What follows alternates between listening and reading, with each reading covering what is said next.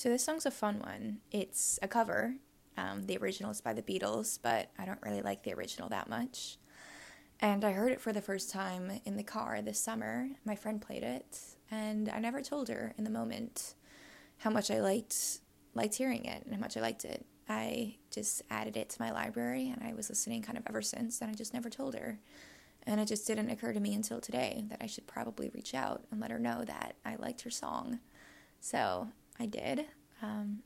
I figure it's, better late than never. It's kind of always better, I think, to tell someone something than to not tell them. No regrets, right? But yeah, I think it's really cool to hear how, these artists reinvented and just heard this song differently and kind of created it into something else. Yeah, there's just never any final form, I guess, when it comes to sound and music. You can just keep reinventing and keep recreating, and there's creativity, I guess, in that too. But yeah, super country, super back porch, just very plucky. I don't know. It's simple in the best ways, and yeah, reminds me of summer.